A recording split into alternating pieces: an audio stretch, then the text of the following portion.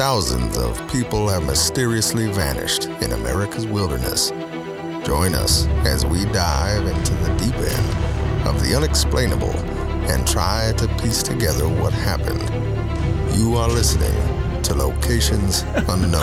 Hello and welcome to Locations Unknown, episode 3. I am Joe. I am Mike. And welcome back from the holiday.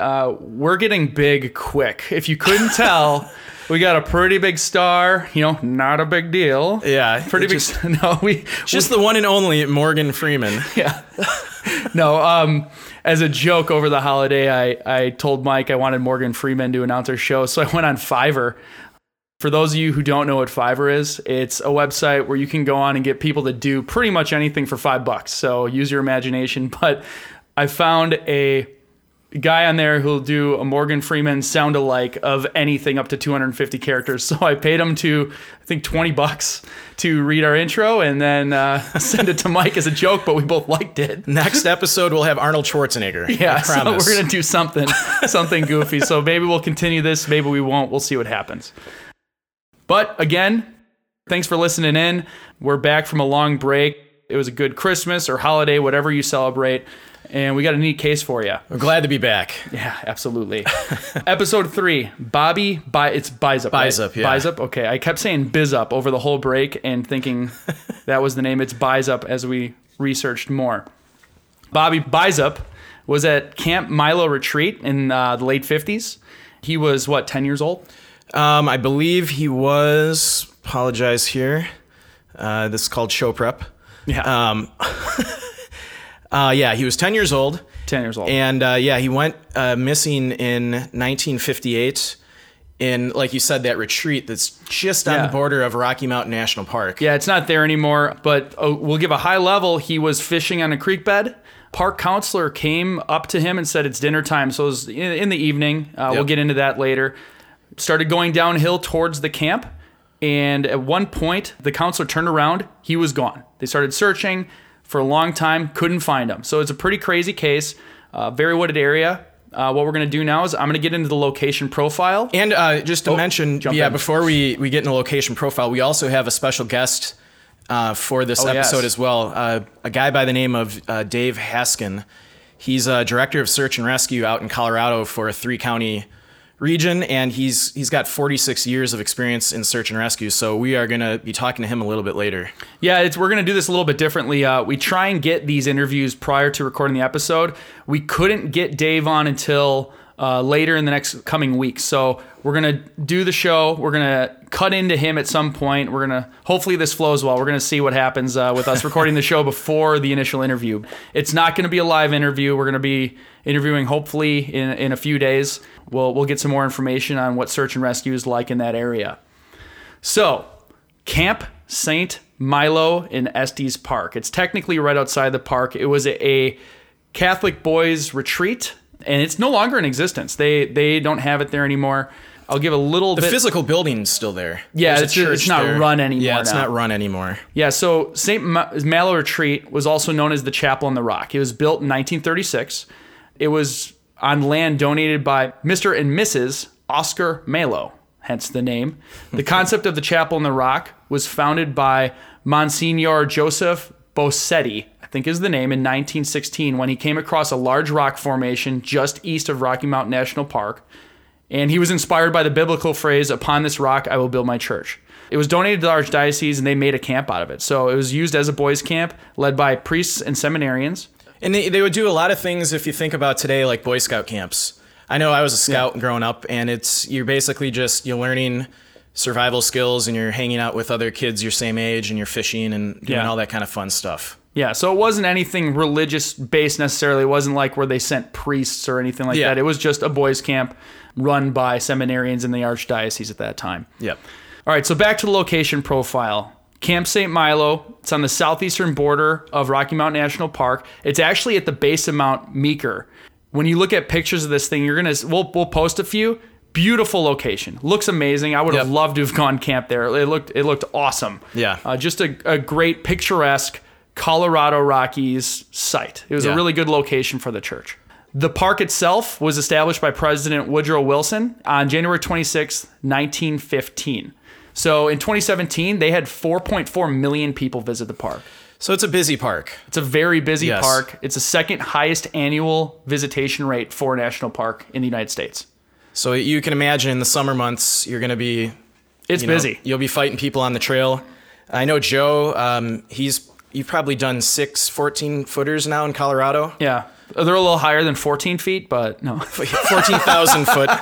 Yeah, 14 feet. 14ers. Yeah. We've done job, 14ers. Yeah, we've done I try and do at least one 14er out there. I've done the Lincoln Bross Democrat loop. That was great. You can hit 4 14ers in a day if you've got the stamina to go. Though. Yeah, if you got the stamina, it's an all day thing. Yep. Recently attempted to do Capitol, and we went the wrong way. So it was just an uphill battle. Yep. I'll talk a little bit more about that when we get into the story, because I think there's some comparisons that make sense for what happened to Bobby. So I'm going to get into my experience on Capitol with a group of people later when Mike's going through the timelines. Yep. Just some interesting historical facts about the area. People have been visiting Rocky Mountain National Park for over 11,000 years, where projectile points have been found that are believed to have been used by people to hunt mammoths. Early hunters, known as the Paleo Indians, would enter the park on what is now called Trail Ridge Road to hunt, now extinct mammals such as the mastodons. Can you imagine that? Yeah, it's incredible. Can you imagine being hiking out in Colorado and a mastodon walks by you? I can't even picture that. We worry about very little things compared to a mastodon or even a mammoth coming by. And if you're not unfamiliar what a mastodon or even a mammoth is, picture an African elephant with lots of hair and giant tusks. And just bigger. And a lot bigger. Just a lot bigger. Yeah. Bigger, scarier, more deadly. Yes. Just like everything at that time. Yeah. But then up to more recent times, by the 19th century, European and American expeditions started to push through the area. One of the more famous expeditions was led by Stephen Long of the Army Corps of Engineers, who in 1819 led a team through the park to document the topography, the fauna and flora they encountered. So they're just kind of getting almost like a scientific study of the area. Yeah, I mean, you think back at this time, there were no maps of most of the western part of the country. So you know how you do that? You literally have to send people through the park and write everything down. Yeah, draw it out and try and find these guys local inhabitants and had stuff. no idea what they were going to experience, what type of animals they would see. So, kind of going in blind. And think about the gear. Yeah. Or lack thereof. Yeah. If they have gear, it's like all leather. Yeah. So if it's raining, it's like, it was 80 pounds, now it's 200. Yep. No equipment, no safety stuff. So, I mean, these are real pioneers. There's no search and rescue back then. Yeah, so if something happens, you're pretty much out of luck. Yeah, they're going to leave you there. By 1825, Long's Peak began showing up on maps and would eventually become the official name of the peak. In the 1870s, gold fever had hit the area and several mining camps sprung up along the Colorado River and Lulu City Trail. But by the mid-1880s, miners deserted the camps. They kept heading west. Yeah, there wasn't. They were finding stuff there, but it was not worth it. I think word was coming out that California was where you needed to be. Yep. And meanwhile, the real smart people are selling shovels. So they say, don't be digging for mine. Be the guy that's selling them all the equipment. Yeah, you'll be the rich one. Yeah. So the size, 265,795 acres, or 415 square miles. It's a big park, similar to the size of Suffolk, Virginia. It's big. It's a wide area. Yep. Very rugged terrain. The average temperatures range from the highs in the upper 60s. That's in July. To lows in the teens during the winter months. And, talking about climate in higher alpine, elevations, it could be 80 degrees down, the base of the mountain, and you get up in elevation. Joe knows this. When you get up to 14,000 feet, it gets cold, even in July. It could be snow up there. We ran into like the coolest guy I ever met, but he was like, I thought he was on drugs when I met him. So this will be, I promise this will be a short side thing, but we were doing Long's Peak and we were trying to go through the keyhole. So for those of you who might know, there's several camps. It's a very popular 14er to do. It's hard. It's one of the harder ones, but a lot of campsites along the way. It's really neat. If you're a regular, you could do it in a day. Yeah. It's a lot of work you can do. We did it in 2 days where we were camping. I brought out some people who'd never done it before. Yep. But we were at base camp before making summit, and we're climbing up towards a keyhole, which is just sprawling boulders. It's rocks. You're climbing. It's kind of difficult. It's not really like a trail. Yeah. You don't need equipment to do it, but you're climbing over big rocks and stuff. Like a mile away, we see this headlight bouncing and bouncing and bouncing, and we're climbing up the rock face. You know, we're looking back to see who's coming up. We see headlamps. And it seemed like every time I turn around, he was like a quarter mile closer. like this guy was running. Yeah. He was running. And then all of a sudden, we're 3/4 of the way up towards Keyhole. Yep. He's at the base of the rock pile now. Like it's ridiculous how fast this guy's moving.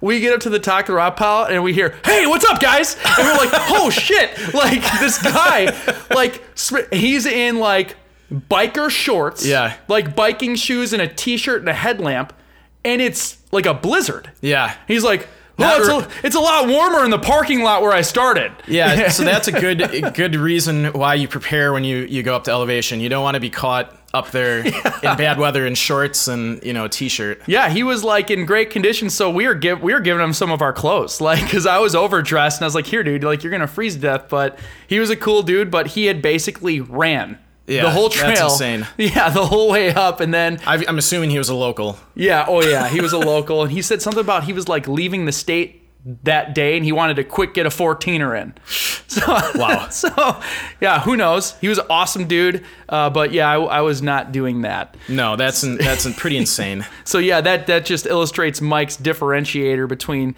I mean, the parking lot of where he started to where he was, 30-degree difference in snow. And, I've hiked in the Canadian Rockies, and we were out there a while ago near Mount Assiniboine.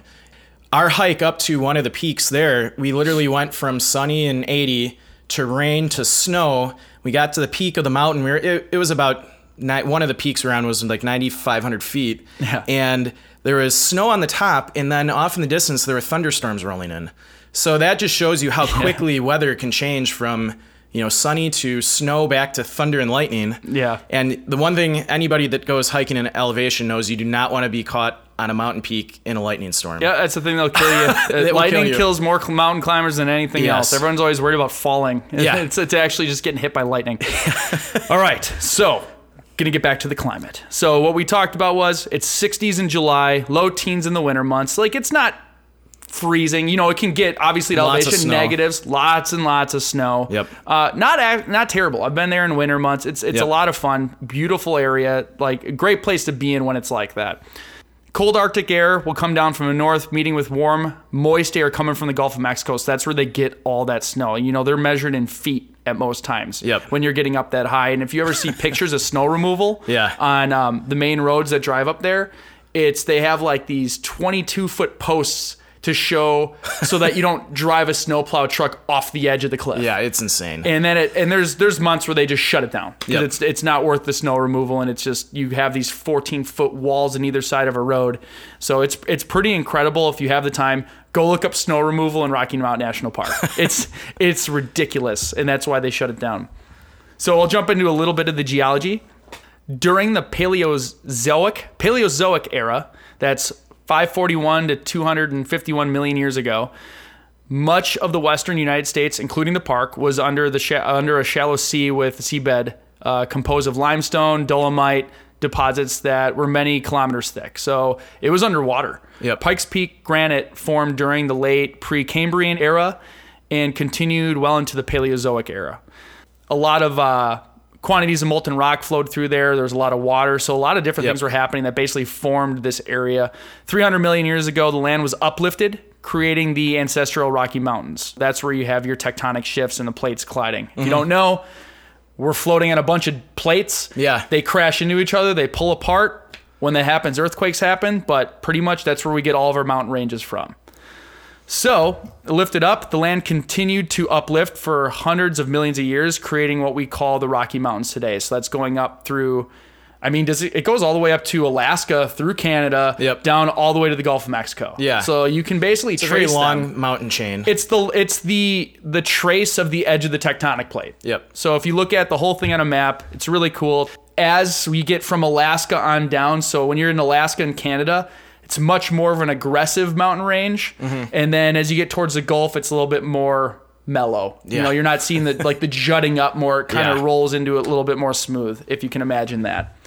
So much of the park also had massive glaciers that helped shape the features. So there's areas where you can see where glaciers either push rock, carve the land away, and remove much of sedimentary rock. So they said it as much as 5,000 feet. Yeah, I was surprised when I read that. Earlier inland. So I mean, that's ridiculous. It's a lot of force. It's a lot of force. I mean, that's like, more than half a mile of rock. Yep. So I mean, that's, good thing we weren't around then. Yeah. Although it happened slow. It's not like one day. It took like a few 100 million years. One day it just comes carving through and removing it. So some of the dangers present, predators as far as animals go, Canadian lynx, foxes, Fox. Yeah, I don't know. Moose. No, there's no moose there. Bobcats, cougars, 20 to 30 mountain lions in the area. That's cougars and bobcats, black bears, coyotes. So none of those they always sound bad. Those typically leave people alone. You'll probably hear us say it multiple times in other podcasts. Yep.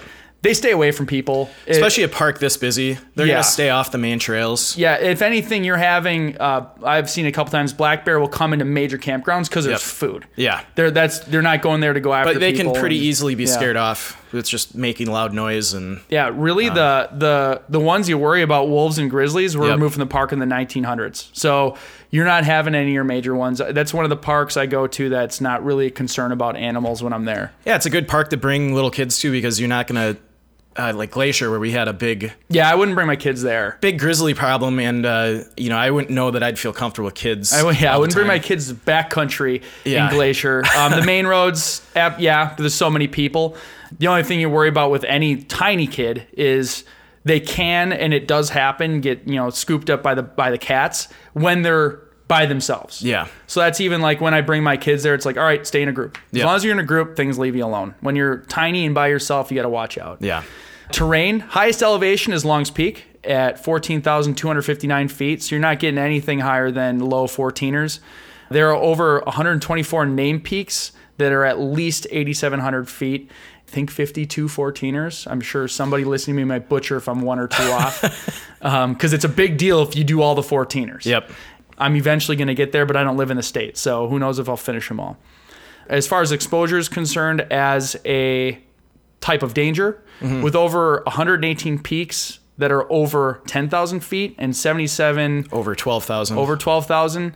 You're starting to get in the area where you are affected by altitude. And then, as we said, snow and climate are very versatile in those areas. Yeah, and in this area, the tree line is about 11,000 to 12,000 feet. So if you get above 12,000 feet, you're losing a lot of your potential cover. Yes. If something does come up. Yeah, and that's where if you're in a storm which if a lot of people don't know when they go out and try and do these things, you don't set out at 3 a.m. to summit a peak because you want to get there at sunrise. You do it because typically storms roll in the afternoon. Yeah. So you want to be able to summit and then get out of that lightning zone, if you will, before the storm comes, because you're the highest point. Yeah. The lightning, if you could be a few hundred feet below the summit, lightning will strike and keep hitting the peak and you just stay low. But if you're up there, you're it. You're going to get hit by lightning. That's how people die and get injured most of the time on those mountains. So I would say as far as difficulty goes, it's not a difficult park for someone who's with a decent amount of experience. Yep. Locals there, it's not a difficult place to go. Most of the 14ers are hikeable in a day. Yeah. They're not difficult to do. It's just a lot of people not from that area are not used to mountain hiking. Altitude sickness is going to become a real factor. Correct. You're exerting yourself. You're 12, 13, 14,000 feet. Altitude sickness can set in pretty quickly. And if you're not prepared for that, that can also become a pretty big issue. We're talking a lot about Estes. It's heavily trafficked. A lot of the 14ers in the area are not inside of a national park, so there aren't very well-defined paths. And that's what we'll get into when I talk about my time on Capitol, but we'll wait for that. We're at the point now we're going to cut into Dave's interview. As we said earlier in the show, we're going to get Dave later in the week, and we're going to talk to him about his perspective from doing search and rescue in the park. He's been there for many years, so he's going to be able to talk about the terrain more than we ever could. Yep. His experiences, some of his theories, just a little bit more about what search and rescue does out there. Yeah, the tough part for this case is it happened in 1958, so probably most of the people that were involved in the search and rescue are, no longer here. our interview with Dave is more of how do you guys conduct your search and rescues now? What kind of difficulties would a missing person face in that kind of environment? Yeah, you always have mine and Mike's opinion, but it's always good to get something from the horse's mouth. Dave has 46 years of search and rescue experience in Colorado, so he's I would say an expert on it. Absolutely. So we're going to cut to Dave's interview now, and then we'll cut back in with the character profile with Mike after that. Hi, Dave. Thank you very much for coming on the show and agreeing to spend a part of your day with us. Just to start things off, introduce yourself and kind of go into your background a bit of how you started in search and rescue. Sure. Well, my name is Dave Haskin, and I'm the chief with Rampart Search and Rescue here in Adams County in Colorado. And I've been involved in this for many years. It dates back to 1973. I kind of got involved in it in kind of a unique, different way. I lived in Manitou Springs, which is a suburb of Colorado Springs. The house that I lived in was the last residential house before you went up Ute Pass, which was a decent graded mountain road that goes up towards Woodland Park and further west there on Highway 24. And we had a series of semis that was coming down, losing their brakes, and they would crash right in front of my house. Wow. Not in the house. Yeah. They did crash into a apartment complex across the street from us, but luckily it was just the garage area. The actual residence was on the second and third floor. And I got involved, directing traffic in a couple of them.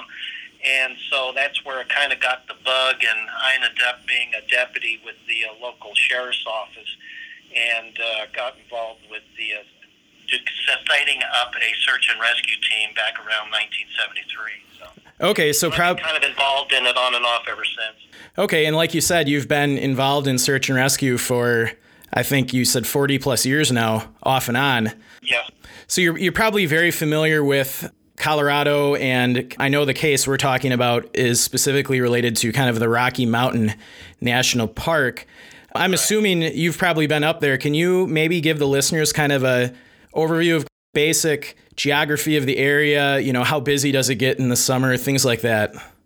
Well, it's a real touristy magnet area. Mm-hmm. They have a lot of wildlife up there. It's kind of wilderness. Part of the Rocky Mountain National Park is above timberline. Yeah. And for your listeners, if they're not familiar, timberline is where the oxygen content is so low, trees do not grow. And then above that is when it turns into basically your rock.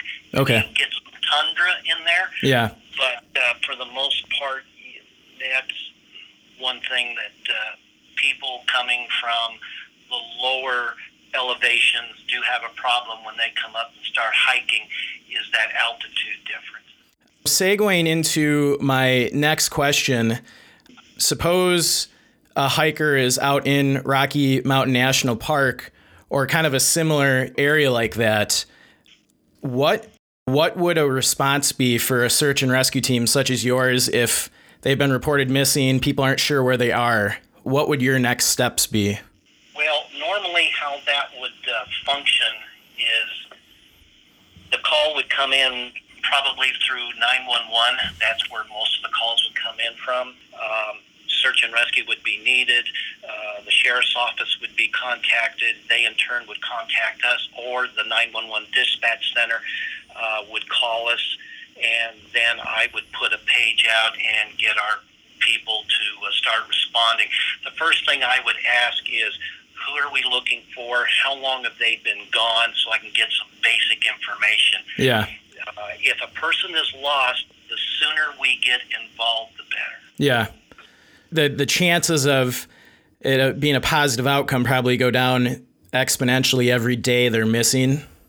It's not good. I can't say that it's linear, but yes, the sooner you can get on the trail, get on the scent, say with the search dogs, better of an outcome you get. It sounds like exposure is a major cause of problems that search and rescue might have to respond to.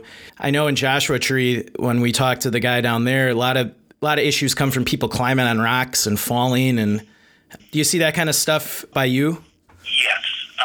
There's a lot of hikers that will come in and they'll want to do some mountain climbing, and their carabiners and pitons will actually come out of the rocks and they'll fall. Oh, geez. And they have to call search and rescue in, and they have to actually throw their ropes over the side of the edge of the cliff and actually bring the people up.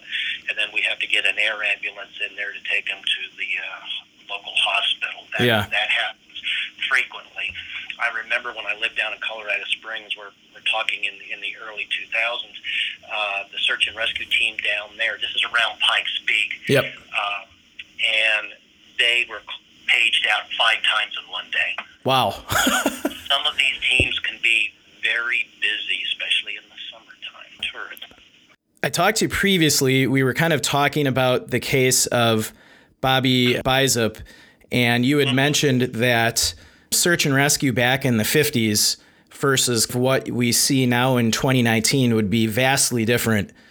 Could you go in kind of, the differences you would probably see between a search and rescue in 1958 versus 2019? In 1958, search and rescue was kind of in its beginning stages. And if I remember right, they had about 300 people or so that were out there searching. It's uncertain if they did grid patterns, if they had incident command, or they had any type of a structure as far as what group or team was going to be searching what area. So it sounds like training is one area that would be vastly different then versus now. Training would be, and I would also say that the other thing would be enhancements with the spots. I don't know if you're familiar. There's what they call a PLB, a personal locator beacon. You can get them at any outfitter that's out there. Yeah. REI has got them. Amazon's got them.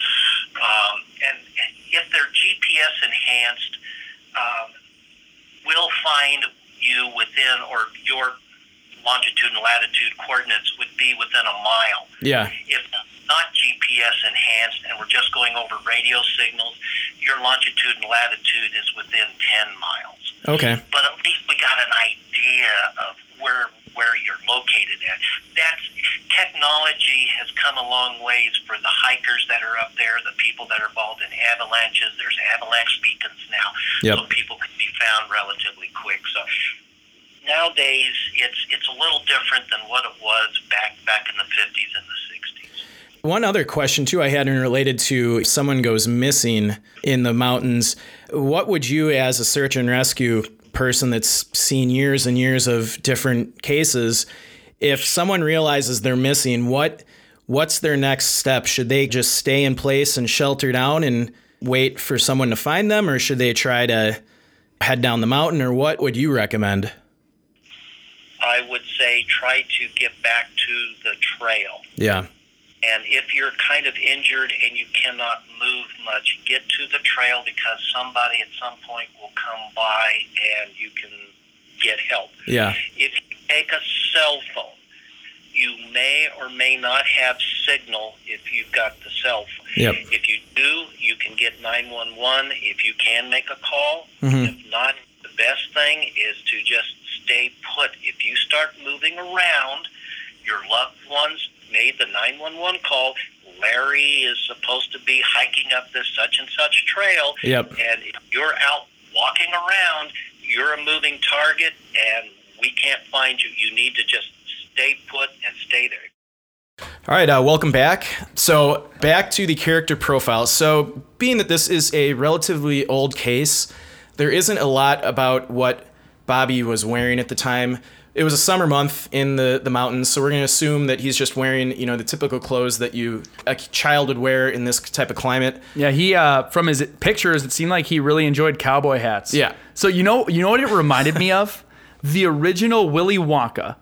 So hold on, just stay with me. Let's see where this is going. Yeah, so Mikey TV, the kid that was like totally into television and never paid attention. Yeah. And he always wore the cowboy hat. So not just because he wore the cowboy hat, The pictures that we saw of Bobby kind of looks like that kid. Really? Yeah. So that's like, so if you're looking for a visual, if you don't go on our site, which you should, if you're not on our site, that was a threatening tone. He kind of looks like Mike. I think it's Mike TV. I have no idea what you're talking about. I haven't seen the original Willy Wonka. Have you seen the original Willy Wonka? Okay. Well then, yeah. I'm looking at you like you know, right? He looks like Mikey TV, but he's always wearing a red cowboy hat and he's pretending he's a cowboy. So I'm going to shut up now. Mike, go on. Okay. Well, thank you for that insight.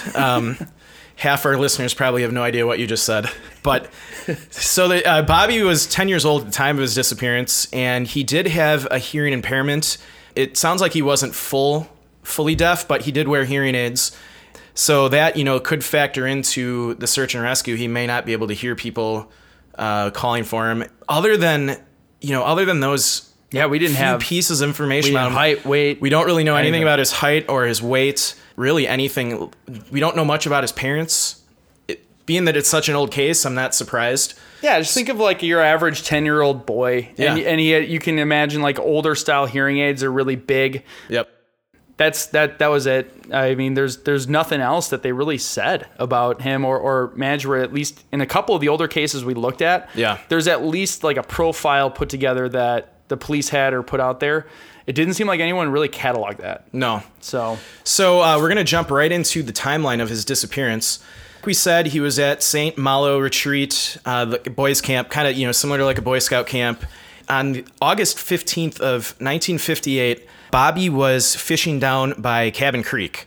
Apparently he loved to fish every day, and it sounded like he'd been here for several days or been here before, so he was familiar with the area. They said he loved fishing. Yep. Relative to the camp, so if you can imagine, you have Mount Meeker, which kind of up in the distance, up the trail. Up the trail more. He was not very far up the trail towards Mount Meeker. Yeah.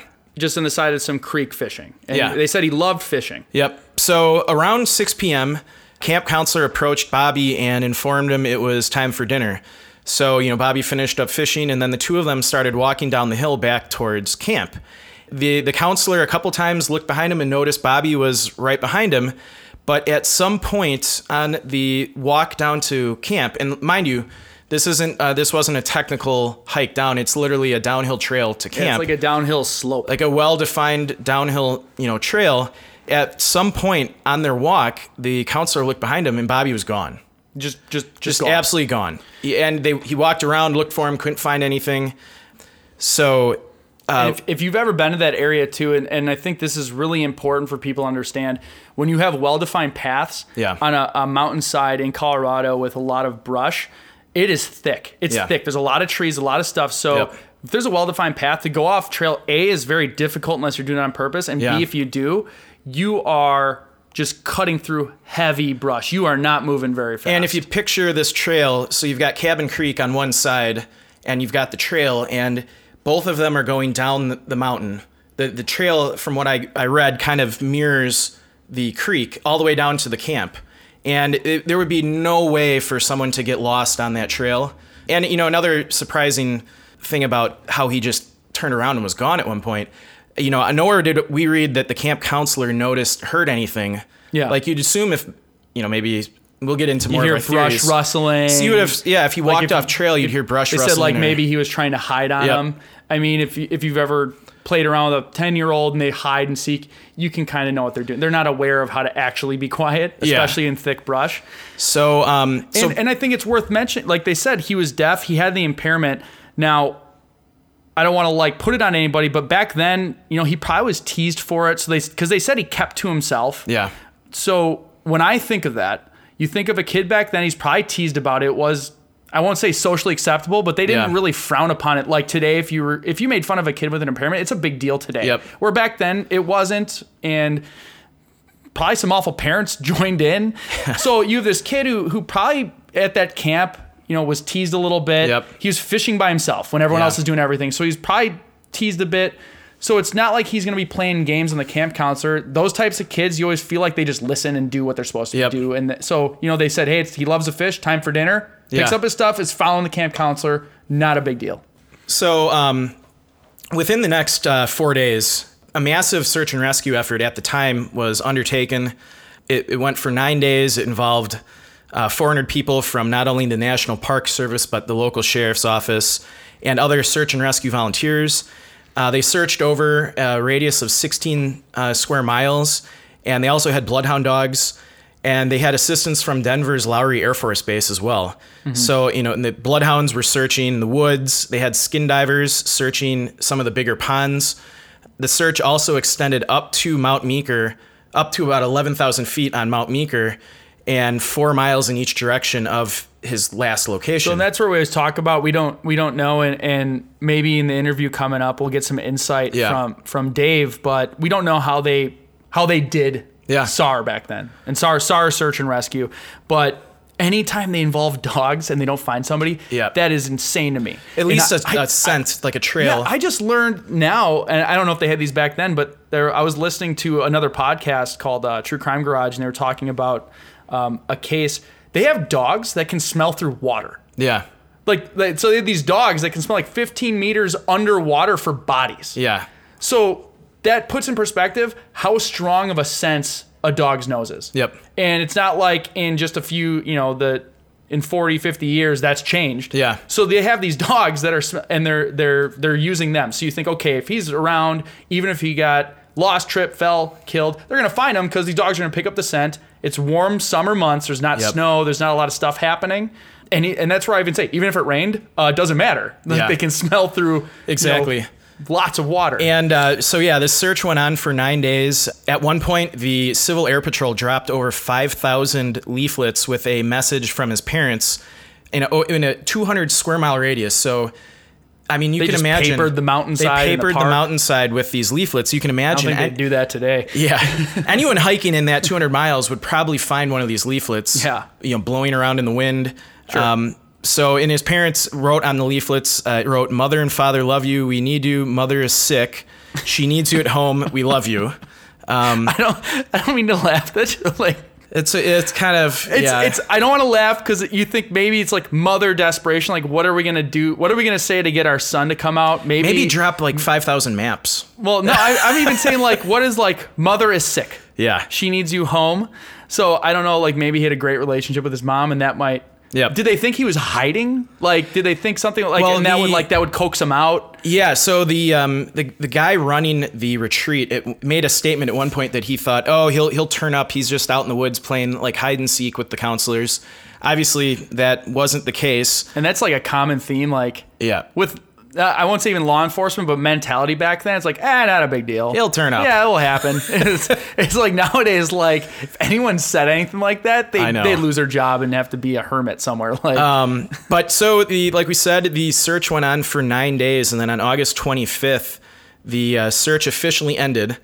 Over the next several months, there were stories. People were, saying, "Oh, we think we might have seen him in town." And there was a statement from the parents that seemed weird to me. Oh, when yeah. They ended the search. They said we're just giving up. Yeah, they're like, we gave up all hope. Yeah. In like 9 days. I know, that's. I have 6 kids. If one of them was missing, you'd never give up. I would. Yeah, literally. you might go home. Yeah. I mean, we talked about the last episode. With Paul, and his family they have to go home. Yep. But they're like. Still searching for him, and not to minimize it all, like he's an adult man. Yeah. If it's like this helpless, like 10-year-old child. Yeah. Like 9 days, you're like, we've given up all hope. I know. So that was a little weird. And then it gets a little stranger. Later, this next several months, like I said, people were claiming to have seen him in Estes Park. A vacationing physician there claimed to have seen him walking the streets, whatever that means. That's crazy. That's weird. And then, and that's the city's far away. While you're talking, I'm going to look that up. How far the city is from where the retreat was. It said it was 15 miles north of St. Malos. So like he had wandered. He wandered out of the park north. He lived in the woods for several months and then wandered out to this city. And there was another. Did they even say like he looked homeless? Like no, his clothes there was were no tattered? other. Yeah, there was no other description. Like just clean, like boy wandering around. Yeah, and then. Clerks at a hardware store in town also reported seeing a young boy that resembled him, and they even tried asking him questions, and the boy failed to respond and just pointed at his mouth and ears and then quickly left when they approached him. So that's another just bizarre encounter. So we have at least 2 documented cases of people who claim to have seen a boy resembling Bobby. Yeah. And I can actually jive with the fact that they've said that, because there's been a few times where I've seen like a child alone in public, and you notice it. Yep. It was even before I've had kids. I notice it now even when I have kids. If I see like a 10-year-old wandering around, like, where are your parents? Yep. And you watch, like, I've watched them for a while, and then all of a sudden their brother will come over, and then their family comes, like, oh, okay, he's fine. Yeah. Because I'm always ready to go up and say, hey, do you need help? Yep. Like, I'll hang out with the kid until a cop comes. So I can really believe that these people saw a kid matching Bobby's description, because that's a very memorable thing as far as I'm concerned. Yep. Because I can remember a few of them that I know were then found by parents. Yeah. And that's very specific too. And they said, he's pointing to his ears and mouth and saying, I can't. So you have this wandering 10-year-old not only matching his description, but also with the same impairment. Yeah. I think your odds drop dramatically. Like, I feel like there's a good possibility they saw Bobby. Yeah. So for the next several months, obviously a couple people claim to have seen him, but on June 6th, 1959, so almost a year later from his disappearance, 3 camp counselors from the same retreat, including one who helped lead the original search for Bobby, came across pieces of a hearing aid, scraps of clothing, and some bones 2,000 feet up from the retreat on Mount Meeker. So and they were saying these guys were like, these guys seem like they didn't give up. Yeah. And it's kind of, so people were still looking for him even a year later, and later it was confirmed that all these items were belonging to Bobby and the bones were his. So they found his remains just on the side of the mountain a year later. Yeah. In the area they feet searched. Up. Yeah, the area was already previously searched, so the remains were found in a ravine's heavy underbrush just below the tree line on Mount Meeker in a space along Cabin Creek. So in all the articles we read stated that the ravine and the surrounding area had already been searched once. It's puzzling for people that were involved in this case. They don't understand how his remains and his hearing aid and scraps of clothing made it up there. Well, and there's a couple pictures we'll post on the website that kind of show where his remains were found relative to the camp. Yeah. So they like superimposed like the trail that he possibly could have took to where his remains were found. And this is where I wanted to get back into my experience on Capitol. Part of Capitol was there's no really defined trail. It's not in a national park. It's BLM land, which is Bureau of Land Management. It's unmanaged, basically. Yeah. So you kind of are roughing it through. You're bushwhacking, which means you're cutting through your own path when you're getting up there. The difficulty level, and we didn't actually end up summiting because some of the people we were with were inexperienced. It was taking way too long to get up to a very similar altitude, to the point where, we were working very hard with the intent of going up the mountain to the point where we were breaking every few minutes just to catch our breath and things. Yep. And we were trying to get up there. So it makes me think about, how did this little kid, 11-year-old kid, let's assume he was wandering Estes and then made his way back to Camp Milo and then just decided, I'm going to go summit this mountain randomly. Yeah. I don't know how he would have got that high. Yeah, I don't either. Halfway up is still a stretch. Yep. It's and from what they show is like basically where he was fishing, there's a little bit more trail, but it stops because it goes up the mountain and it's thick underbrush. It's very difficult to get up there. And he wasn't prepared for the elements. So, if he's up on the side of this mountain, it's going to, some days it's going to be raining. And he had shorts on and probably, summer clothing on. Yeah. So that it's all just puzzling. I wish they would have made a statement about, because you wonder, okay, you found his remains. Was it like shredded body parts because animals got him and animals carried his remains up there? Yeah. They don't explain it, but I feel like if that was the sentiment, they would have said that. Like, it's because you can distinctively see bear attack, animals, and a boy his age is getting up in the size that you're not going to have a mountain lion take it away. Yeah. So that's where I always say, like, I have a 2-year-old and a 5-year-old. Yeah. The 5-year-old's at the upper bounds of the body size. And this is my opinion. Maybe another thing we should talk to Dave about. Yeah. But that's like where there's so little, it's an easy kill. Because you have to think, these animals aren't trying to be predators. They're just hungry. They always go for what's the weakest link. Yep. So you get something big enough, even grizzlies. I think when we were in Glacier, they said there hasn't been a grizzly attack in a group of 4 or more people that are together. Yep. Because you are a formidable foe. You usually run into grizzly attacks when people are solo hiking. They're hiking, or that weird guy who lived with them forever and then he got hungry. Yeah, that story. Yeah. But it's solo hikes because they don't attack people. They protect their young. They protect their food source. And a lot of times there's plenty of food for these bears in the parks. Mm-hmm. You can walk right by a bear. We did on our... And it was midsummer months, so it's not like they're prepping for hibernation, which you could argue would be a dangerous time to be around a black bear even. Yeah. They're fattening up for winter. We were hiking. I was hiking in the Tetons last summer, and we walked right by a bear right off the trail, and he was chewing on in a berry patch. He looked at us, and we kind of...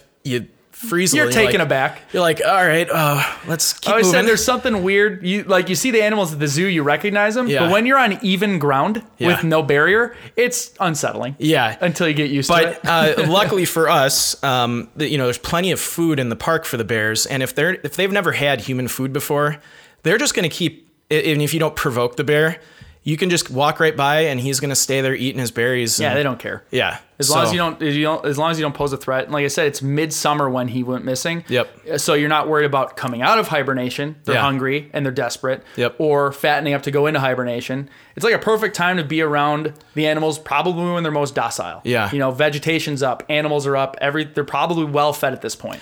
Thinking of we really didn't find anything on official theories. The news on this case is very sparse.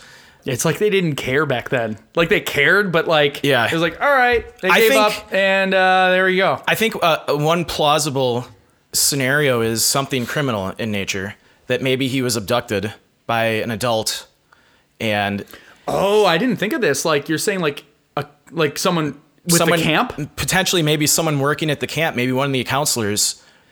Wow. I mean.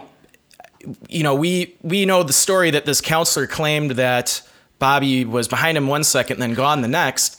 This is why I like not talking to you sometimes before the show, because now my mind is blown. I'm thinking of did they place body parts up there? And exactly. It's like, I found him. Yeah, or did the camp counselor that reported Bobby missing actually have involvement in his disappearance? Did that camp counselor... Like a misdirection type thing? Like, I'm the one that cares the most, but really I'm the one behind it? Yeah, maybe. I mean, this is the... Weird, yeah? Because, I mean, it's so... I just can't imagine someone being behind you one second and then just gone the next. Like, completely vanished. And that leads me to... Okay, now... We need to start videotaping these because, I'm just kind of, blown away because it's... I guess I went into this just trusting his story. Yeah. And now I don't at all. And it's, you know why it is? Because you'd expect, I think nowadays, law enforcement would be like, your story doesn't make sense, and that person would become the prime suspect. Yeah, the counselor... And even if it was a more believable story, I think they make everyone a prime suspect until they can prove they're not in a case like this, where back then they're probably like, well, he's the counselor. Yeah. Why would we not believe the counselor? I know, yeah, exactly. You just weren't aware of, weirdos as much back then, but this... I mean, you can... crap. I think you can... I think you solved it.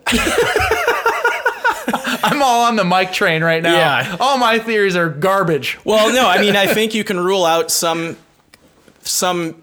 cases of what could have happened to him, like an animal attack. We would have seen the same thing we harp on every episode. I think animals out of the question. Out of the question. I think entirely because, like you said, tracks, they searched the area. They would have found the remains right away. Then the dogs were there. The dogs were there. It's messy. And there wasn't a lot of dangerous obstacles in the area he went missing. There was a creek, obviously. Mm-hmm. So there's a chance he could have maybe walked over the creek and fallen in and somehow maybe drowned. But it sounds drowned, and then his body went upstream. Yeah, exactly. Yeah, and it went upstream. So, you can kind of rule out he didn't fall off the trail and, into a crevasse or something. There weren't any of these around the trail. And the sheer effort to get to the elevation he did. And you can look at the pictures. We'll post them on there. The elevation he got to, what he would have had to gone through to get there. Yep. Is just... A 10-year-old could not do it. Okay, I'll back up. Some 10-year-olds could. The average 10-year-old, absolutely not. I'm sure there's a kid out there that can climb Mount Everest, with his eyes blindfolded, because these crazy kids out there doing crazy stuff. To me, the most, ruling out the really crazy stuff like Bigfoot and aliens, which sometimes is the fun stuff to talk about. It's fun to talk about. Yeah, if someone presents me evidence, I will 100% jump on board. Yeah. But I think you got to stick with what's the most plausible things that happened.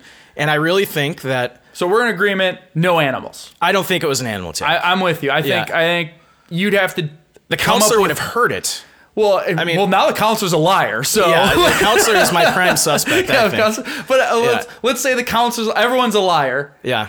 No animal. Unless someone provides me with some research or evidence that we didn't talk about. Rule out animal attack. I think I'm 100% ruling out. I'll say 99 because if someone comes up with some bombshell, one of our listeners calls in and says, "No, this is why it is animal. Yep. You didn't talk about this, and here's proof and some report." Yeah. Awesome. I'll come out here and say, I was wrong. Attack. Yeah. But as far as I'm concerned right now, not an animal. And I think you can rule it out too because the predators in the park, if there were grizzlies, maybe it's a little more likely, but all the predators in that park are not the kinds that are going to just go out of their way to attack a 10-year-old kid. No park predator eats a whole victim. Yeah. And leaves nothing behind. And the counselor would have heard it. Yep.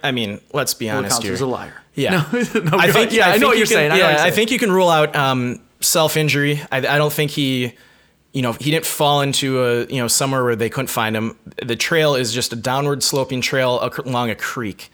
And maybe he could have fallen in the creek. We don't know how deep this creek was. Yeah. But from the pictures I saw, it's like a babbling brook. Oh, so you could stand in it. It's deep enough that he's fishing. Yep. So there's fish, but you don't need a deep creek to fish. It wasn't like, you think Mississippi River. Yeah. All the way to and they searched. stream. They searched that entire river. So if he had fallen in the river and drowned, they would have found him downstream. Yeah. Or where he drowned. Or at strainer points. Yeah, at points where he get caught up on a rock or something. Yeah, so for anyone listening, strainer points in search and rescue are anywhere where there's down trees or brush or things that would catch stuff. So if you can imagine, if you've ever gone to a river, you can find there's garbage will accumulate in a certain area or things accumulate in areas. Those are called strainer points. I think ruling out all of the usual suspects for what happens to a missing person, I think what doesn't jive for me is you only have one camp counselor that was with him. The search and rescue didn't really start until several days later, after he was missing. So if the counselor is the prime suspect and abducted this kid, he had the time to hide the body or hide the kid or whatever happened to the kid. Maybe down the road, the counselor himself put his remains high enough up on the mountain, assuming no one's going to find it. Yeah, and do you have... So I'm totally on the Mike train right now. I'm not getting off. I'm on board. We are. It's like the it's Elon Musk's Hyperloop. Yeah, you can't get off because I'm loving this theory right now. So I think there's two paths this theory takes. One, he abducted the kid, kept him alive. Yep. For a period of time, and that's how either let him out or the kid got out at some point in Estes Park where people saw him. Yes, and then. At some point before camp came back in session, he either killed him before then and disposed of the body, or, at some point he would have had to kill him, or he died. Yeah. And he disposed of the body up the mountain somewhere where it wouldn't be easy to find. Yeah. But and in an area that was already... I would love to know if the same guy who went to go get him for dinner was also leading the hike where they discovered the body. Yeah, he led him to the area where the remains were found. I don't know the details on that. It'd be hard to find a piece of clothing and a hearing aid. It did say one of the counselors who led the original search was the one who found the bones. Mm-hmm. Maybe the logic in the counselor that we allegedly say did this now. I guess we should say allegedly. Allegedly. Because there's probably people still alive, and if he's still there... Yeah, who knows? He could come after us. But we don't know his name. Yeah. So we never found out any of the counselors' names. I kind of want to spend some time and figure this out now. Yeah, right. But, maybe logically he's thinking, all right, I need to dispose of these remains. I'm going to pick somewhere higher up on the mountain that was already searched, assuming they already searched this. They're not going to come back and look again, so I'm safe dumping this stuff here. Yeah. It wasn't on a trail. It sounds like they were just free hiking up the mountain and found this stuff. Yeah, which makes it even less reasonable that they just stumbled across such a small object and thick. My only question is, what happened to Bobby from the moment the counselor reported him missing to when the search started? So what, if the counselor is... that's what's crazy. So what did he do with Bobby? The other track is... He killed Bobby. Yeah. He's a messed up guy. He kills Bobby there. Yeah. And all the sightings in town are more like red herrings. Yeah. Where people know about the story and they maybe saw a kid with a hearing impairment. Yep. And it's just a 10-year-old. They're like, oh, that looked like Bobby. Yeah. Just because it's almost like I don't know exactly what they say, but they talk about witness statements and how terrible witness statements are and crimes and things, especially when you think something. Yeah. And I've seen shows where they'll test people like, all right, go in this room and remember as much as you can. Yeah. And they'll have a lot of stuff happen. And then they have them recreate it and they're just off. They're terrible. Every now and then you get somebody who's good, but like no one's ever right. So that's why they talk about witness statements as being awful. So it's a matter of, did they hit the jackpot and happen to see a 10-year-old boy with a hearing impairment, which I don't think would be too common. And he never really was alive that long. He's been dead. The camp counselor killed him, hid the body after search was done, put it up there, and then it decomposed for a year. Yeah. And then he let him there, or... I don't know. Yeah, I think we opened a whole nother can of worms with my little theory there, but... Well, now it's making me branch into yet another theory. Just because...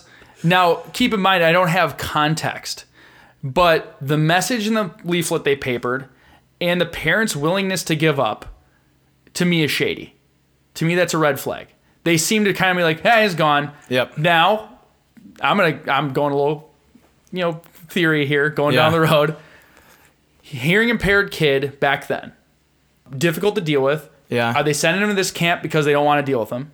They're just shitty parents. Yep. Did they pay to have something happen to Bobby? Yeah, well, so they have to look concerned for 9 days and like, we have given up all hope. He's never coming back. Yeah. And are they in cahoots with the lying camp counselor who murdered him? Well, I think that, who knows? So there you go. We'll never know, but at least we're throwing some theories out there. Yeah. Hopefully, if the camp counselor's still alive, he isn't mad at us for, allegedly fingering him in a crime now. We're getting a lot of listeners now. I'm fairly certain if he's live day, he doesn't listen to podcasts. Yeah. And as much as I'd like to believe he'd hear about us, probably not. Well, he's always open to contact us and set the record straight if he is still alive. Yeah, we'll have him on. Yeah.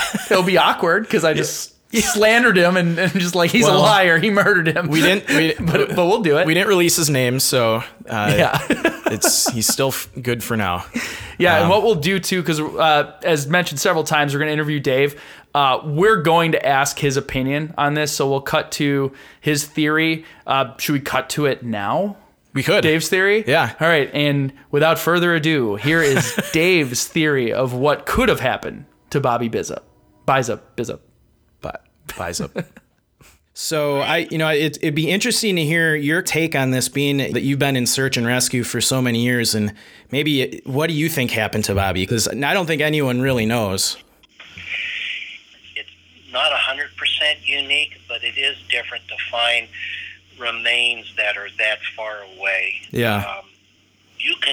Your mind can go wild in different areas. It narrows it down. It could be backpackers. Somebody may have snatched him. That's always a possibility, a thing you can't really rule out. Thing is the counselor, you would think, would have heard him yell or scream or something. Even if he came across a wild animal, such as a bear or a mountain lion that may have attacked him, you would think you would have heard something. Now, that being said, the only thing that would make sense is that he ran across some type of a wild animal that got a hold of him. Then over time, it's just like any other animal that's on the hill. They're always looking for food. They get stuff and they fight over it. And where he ended up, and it was just bits and pieces, it wouldn't surprise me that some animal or elk or some animal had, got where the remains were found. It's kind of hard. Your imagination could go wild. I know, yeah. To kind of make it a little more interesting, there were a couple people that down in Estes Park, I think that's 15 miles away from where he went missing, claimed, a couple months later to have seen him and walking around in town. It just makes it even more bizarre. I'm on the leaning that something criminal in nature may have happened. It's weird that the bloodhounds they had up there, if he would have been snatched by an animal, you'd almost think they would have picked that scent up. One would think. Thing of it is, you get 300 people up there. Again, were the bloodhounds up there the first day? were they brought in as an afterthought a couple of days later? Area gets contaminated with all these people going through. See, how the dogs find your scent is your skin. Your skin is constantly shedding off these particles all the time. And that's what the dogs log in on. So if that gets moved around, high winds, rain,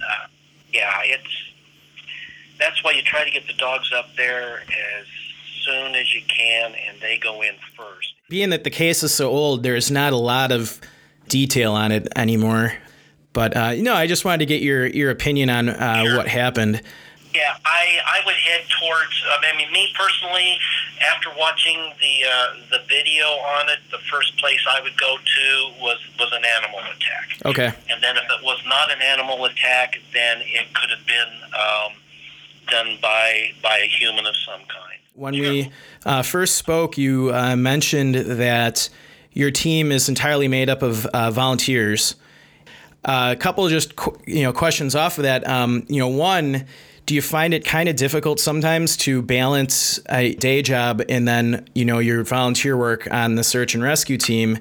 Then you mentioned your organization doesn't charge for the services you provide. How are you funded? Are you funded purely through donations from citizens, or? Yeah, well, the first part of your question there is, we are all volunteers. There are a few search and rescue teams in the state that are not. That's how that works. For us, it's totally volunteer. I work for a communications company here in Denver, and they are nice enough that if the call comes, I can drop everything and go running and pick up my work when things are settled down. Just so anyone listening, if they're curious, where's your website? If in case someone that's living out in the Denver area wants to donate to your organization or read more about what you guys do. We're located in Adams County. It's where we're based out of. Okay. We do search and rescue in Adams, Morgan, and Lincoln counties out here in Colorado.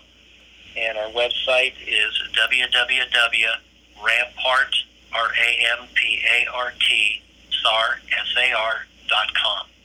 So it's rampartsar.com. If you do a Google search for Rampart Search and Rescue, it'll pop up.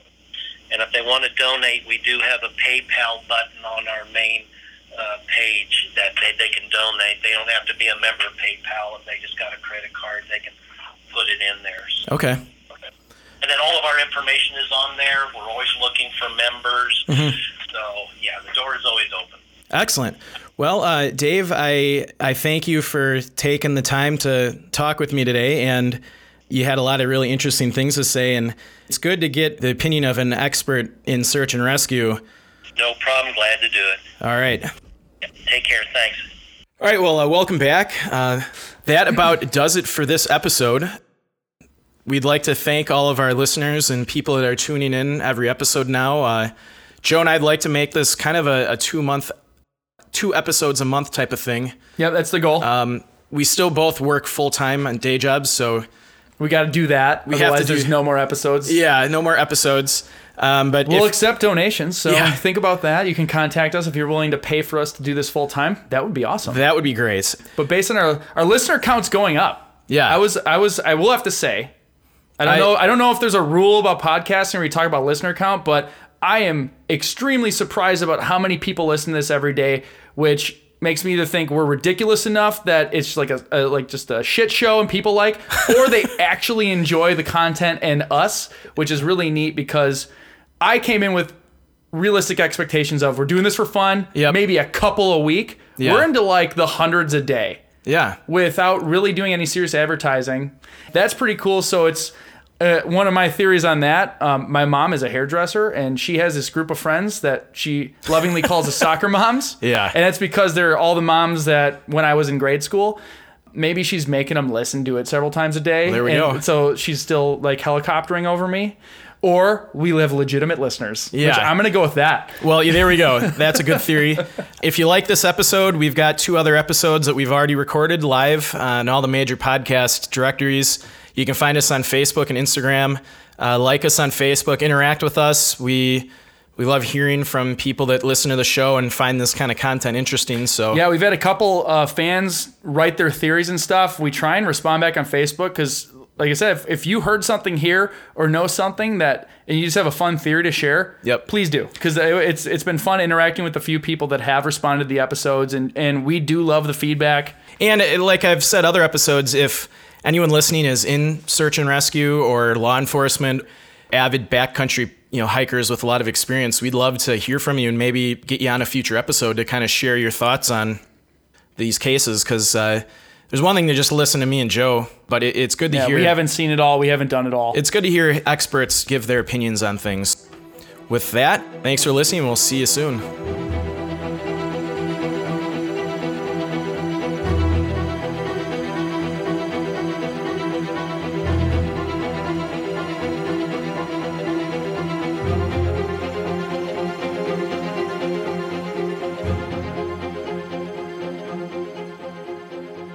I started recording. Recording too? So let me I'm going to play the intro and then go. I'm going to play the intro and then go. I'm still recording. Yeah. I'm still recording. Yeah. Don't tell me my business. Don't tell me my business. All right. Thousands of people mysteriously vanished. Join us. Big time now. Big time now. Unexplainable. Trying to piece together what you are listening to. Locations unknown. Hello and welcome to Locations Unknown, episode 3.